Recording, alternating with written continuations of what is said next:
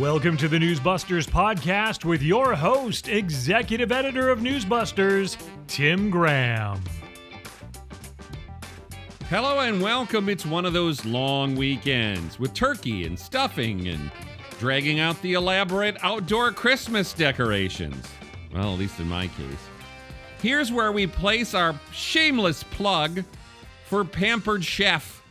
That food chopper is essential as we chop onions and celery into an almost paste for the stuffing. If I'm not smelling that paste of veg bubbling in butter and sage, it ain't Turkey Day. There's that and lip-syncing Pop-Tartlets on the Macy's Thanksgiving Day Parade. Now we're going to return to the scene of the crime, the Club Q shooting in Colorado Springs. 5 people killed, about 20 injured. Now, it's not an everyday occurrence where I can strut down the sidewalks of the internet and say, I told you so. On the last episode, we were discussing how energetically, how aerobically the left was trying to connect this shooting in Colorado Springs to conservative politicians, to conservative media figures, well, to all of us conservatives. And then the news broke late on Tuesday night. Public defenders for the suspect have suggested that Anderson Lee Aldrich is non-binary and uses they, them pronouns.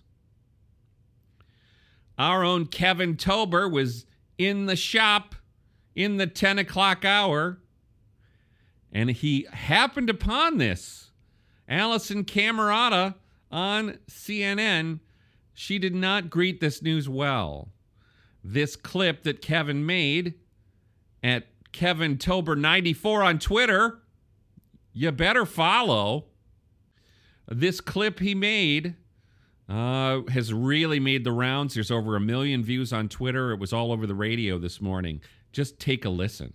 So attorneys for the accused shooter, Anderson Lee Aldrich, say in new court filings tonight that the suspect now identifies as non-binary. In a footnote to a motion asserting legal privileges, the public defenders say, quote, Anderson Aldrich is non-binary.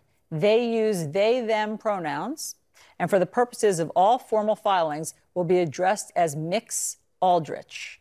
So in other words, not Mr. or Ms. Joining me now, CNN political commentator Errol Lewis, also back with me, Al Franken and Joe Walsh. I don't know what to say about that. I mean, that's not anything that we had heard from his background. You know, people have been looking into his background. And I don't know if anybody here, are you guys lawyers?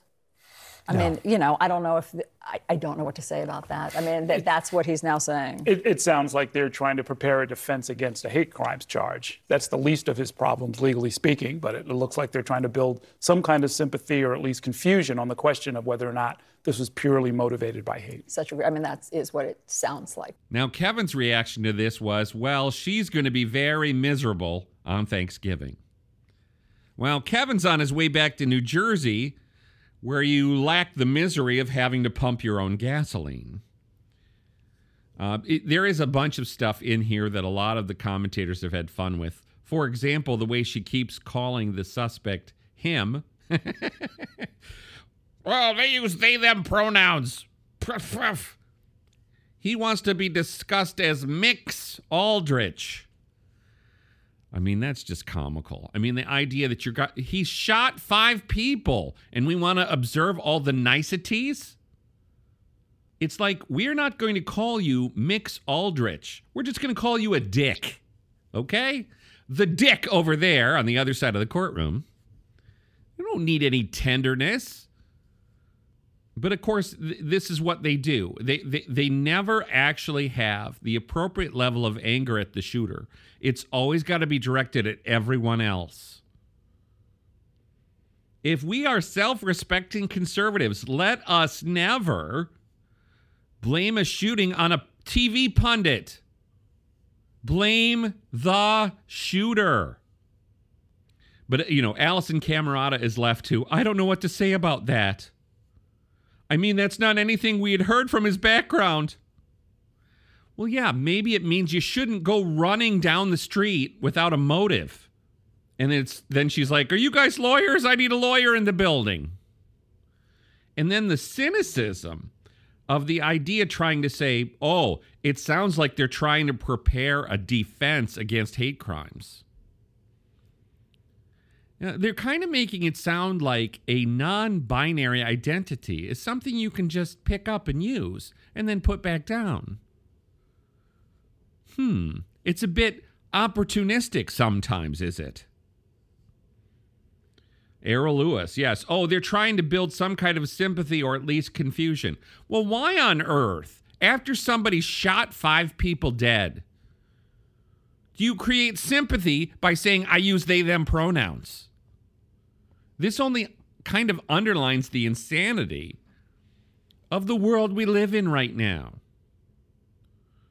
But this is one of those things where I think we should try to go back and pull up all of the clips, all of the lecturing from media personalities, all of the obnoxious gay and lesbian alliance against debate personnel, run around connecting this to haters, meaning anyone who disagrees with us.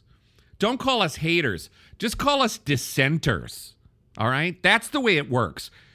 We don't like the way you play politics. We think it sucks. And if you don't like it, it's called a democracy. You're a democracy denier. You're a free speech denier. You don't want us to be able to speak. You're going to say everything we say that's contrary to you kills people. I guess you've all read that old 70s classic, Winning Through Intimidation. So then, of course, this morning, Curtis Houck on the scene. We were just amazed. NBC did nothing. On ABC, they did the other thing. They covered it while completely omitting the inconvenient truth that he's now saying, I'm non-binary. George Stephanopoulos promised new details in the Colorado shooting investigation and a chilling Facebook post from the shooter's mother. But gosh, they sort of left out the important new details. Co-host Robin Roberts similarly failed, reports Curtis. Chief National Correspondent Matt Gutman even occasionally used the suspect's preferred pronouns of they, them, without really explaining why he would do such a thing. At the end of his report, Matt Gutman still peddled the false narrative, referring to a think tank that monitors hate speech online reports a shocking 613% rise in hate speech targeting the LGBTQ community, parroted by politicians and influencers online amid concern that, quote, this could spur even more violence, unquote. Hey, it didn't spur the violence in Colorado. I think that's what we're smelling now. Where do they get this stuff? A shocking 600% rise in hate speech. I'd like to see what it was. Give us an example. You know, we know that you can write some hate speech against LGBTs, but just opposing the gay agenda is not the same thing as we want you dead. But this is the game they play because it's always intimidate, intimidate, intimidate. So in this equation, CBS went in the opposite direction with CBS Mornings actually doing 2 minutes and 30 seconds. Co-host Nate Burleson says the alleged shooter's attorneys say their client identifies as non-binary and uses they, them pronouns. Was that so hard? Why can't ABC and NBC do that? It's simply called reporting the facts as they unfold. Janet Shamlian then explained, court records indicate they did not grow up as Anderson Lee Aldrich. The person suspected of killing 5 people inside Club Q was born with the name Nicholas Brink. Court records show at 15, they petitioned to change the name to Anderson Lee Aldrich, stating that they didn't want to be connected to their father, who had a criminal history. The change happened months after they were allegedly viciously bullied online. This is one of those things that annoys me. I know it annoys many other people, and that is a single individual cannot be a they. That is against the rules of English. If you're referring to this shooter and his other siblings, that would be a they. But it's not when it's an individual. So, I mean, this is going to be a real moment here.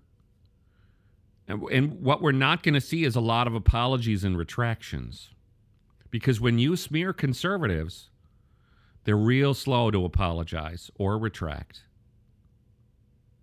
They're more likely to do what NBC did. They just drop out. You know, it's a day like this. It's the Wednesday before Thanksgiving. It's generally a slow news day. So maybe NBC can say, well, we don't have to do that because it's slow. We're going to do your usual story about how your turkey and all the trimmings are more expensive, but don't blame Joe Biden. Now, did you know they're selling candles at the MRC store? So there's a Green New Deal candle, there's a woke repellent candle, and then there's a mostly peaceful candle. Now, it seems to me like that candle will never burn impressively behind Ali Velshi, but it's a stocking stuffer to be sure. You can get it at shop.mrc.org. Now, we all took notice, as we noted on Monday, the Monday morning CBS show, CBS Mornings, covered the Hunter Biden laptop. Shocking. And here's what was less shocking. ABC and NBC didn't notice what CBS had done. CBS did it in the morning, still couldn't do it in the evening, and hasn't really touched it since. See, this is called a compromise in the newsroom. Oh, well, you can have your one story. One. So, you know, our point is simply that the real line we're seeing in the media now is, oh, the House Republicans are going to come in and ruin everything. They're going to waste our time with these investigations. They're going to investigate the president's family. This, of course, sounds terribly personal. When what they're not really pointing out here, this is the son of the president using his father to make gazillions of dollars from the Chinese, from the Ukrainians, from all over tarnation. He's exploiting the family name. And then when you ask questions about it, journalists are saying, oh, they're picking on the president's son. Don't they know he's a drug addict? That's really mean. Well, 4 years ago, Axios was touting Democratic hit list, at least 85 Trump investigation targets. Politico ran a piece titled, How to Flood the Trump Administration with Investigations. Well, of course, now, switch the parties, and what happens now? Axios warns Biden district Republicans brush off impeachment talk.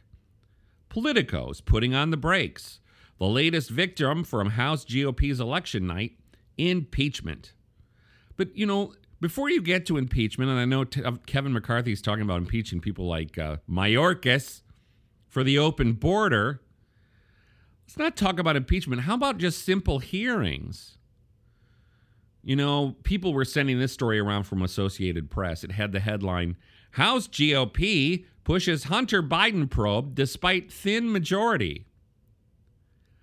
Does anyone remember a story from AP or anyone else headlined, House Democrats push January 6 probe despite thin majority? A thin majority is never a bad thing when it's a Democrat majority. A thin majority of Democrats is always a mandate. It's always justified. That's how you know your reporters are Democrats and Democrats are reporters. AP reporter Colleen Long lined up Democrats and a bunch of nervous Republicans to sound the alarm. The GOP is going to overdo this oversight thing. And then they run comical sentences like this one from AP. Joe Biden has said he's never spoken to his son about his foreign business, and nothing the Republicans have put forth suggests otherwise. Excuse me?